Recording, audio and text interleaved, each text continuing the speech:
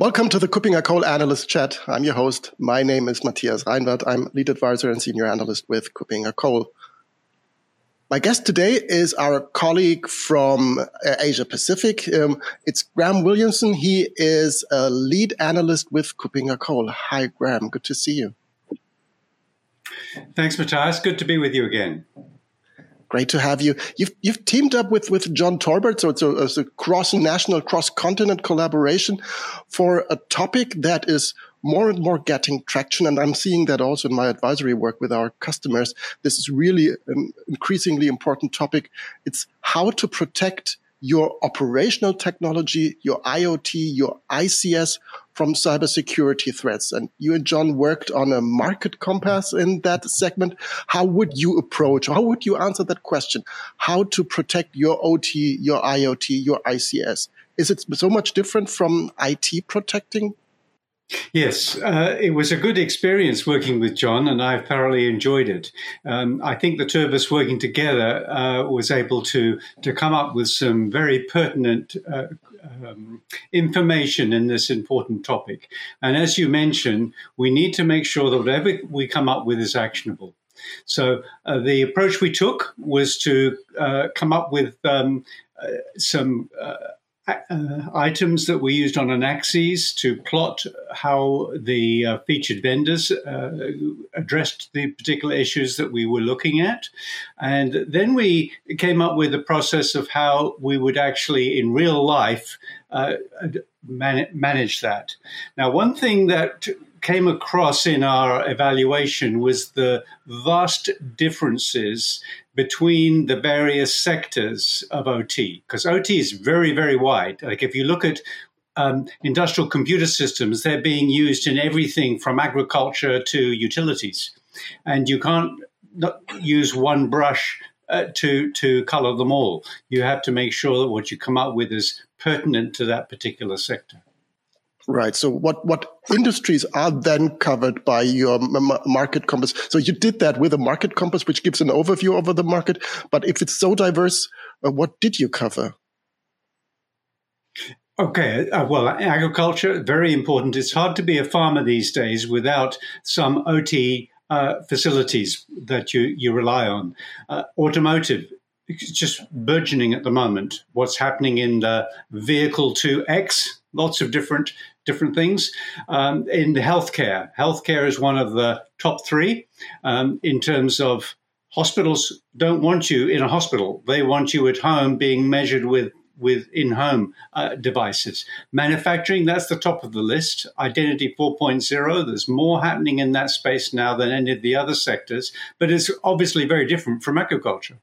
Retail is becoming more and more important because retail organizations need to make sure they focus on profit. To focus on profit, you need information. You need data on what you're selling, what your customers want, and all of the devices you're using to collect payments and so on and so forth. Smart cities, another major area. Okay, most organizations now are supplying equipment that allows cities to do parking management, waste management, water distribution, and so on and so forth. Transportation, never been bigger. We have the capability now of tracking packages through a transportation network that we could only imagine a few years ago. Utilities, again, can't survive without the process control mechanisms that they need to support what they're doing. So each of them is a little bit different, but they're solidly OT organizations. Right. And now if we take it a step back, you've mentioned all these different industries where OT, IoT, ICS plays important roles. When you do this analysis of the tools and the technologies that are on the market, is there some common denominator that works well with all these industries and the types of OT that they require? Is there some common ideas for managing OT as a whole? Yes. So the common items that came through was there's basically five. We said you need to, in an OT organization, do five things.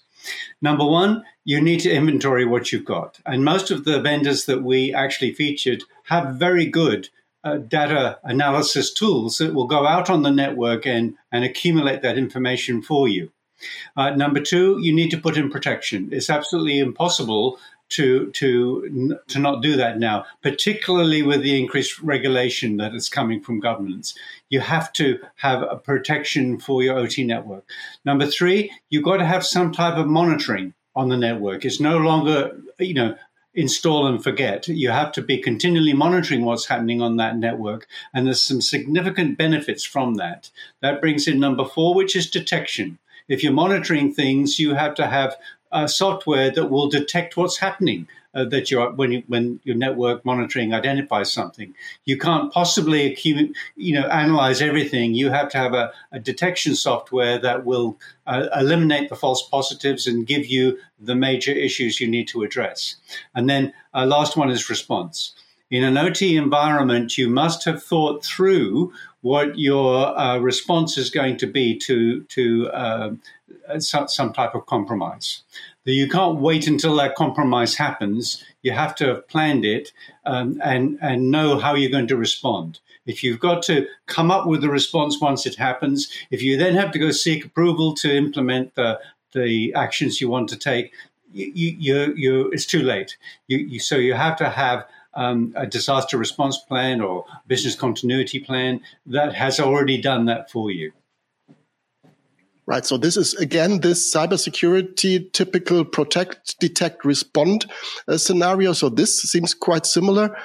The Market Compass is aiming at supporting organizations that are needing or requiring a certain type of technology or vendor products in identifying what's best for them.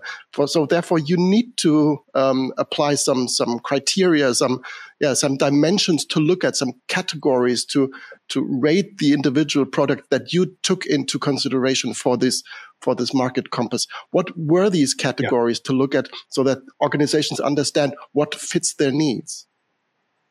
Okay, we looked at we evaluated the featured vendors on 7 axes. The first was device discovery. What can they do in terms of going out on the network and discovering devices? Number 2 was the administration of accounts. How do they actually look after who can access what on that OT network? Number 3 was event logging. What events are they logging and what tools are they using for that? Number 4 was facilities management. How are they managing their facilities? And that could be anywhere from the environmental sensors they're using, HVAC, and so on and so forth, through to the physical access control that they might have. So how do the vendors support that operation? Then there's the event detection and response. And I was really impressed with the solutions. Most of them will have a very good ability to marry an event to a known threat. And in fact, can provide you a list of all of the known threats on your network and prioritize them, saying these are the ones to look at first. Very impressive solutions in this space. Disaster recovery, what do they provide in that space? And lastly, deception tools. There's increasing adoption of deception tools in the OT network now, where you have a honeypot, if you like, a tool like devices on the network that are not real devices but look real.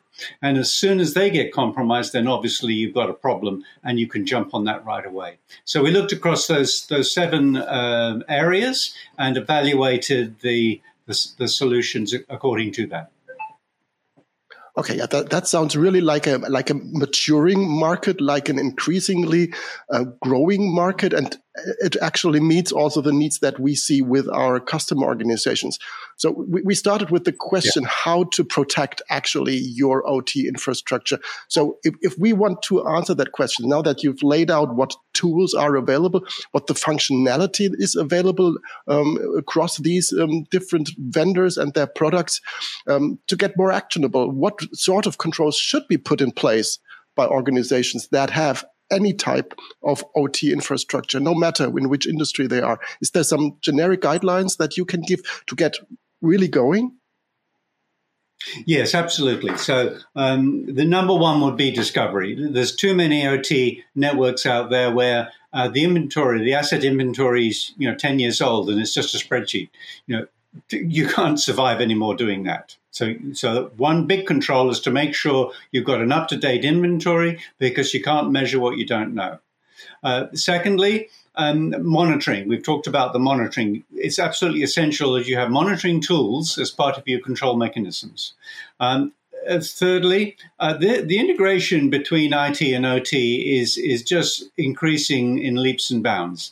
In the past, it's been very usual to separate your OT network. Well, that doesn't cut it anymore. The tools in the OT space, the benefits for taking advantage of your IT environment and the tools you have in that space are just too great. So we need to look at better integration, and there's some very good integration capabilities coming along. The interoperability within, and once you've done that, by the way, then you get this interoperability into your current tools. So if you've got an event monitoring at the corporate level, if you've got a security operations center, feed the OT detail into that. You're already paying for it. You've got the people that are monitoring it. So use that facility for your OT space as well.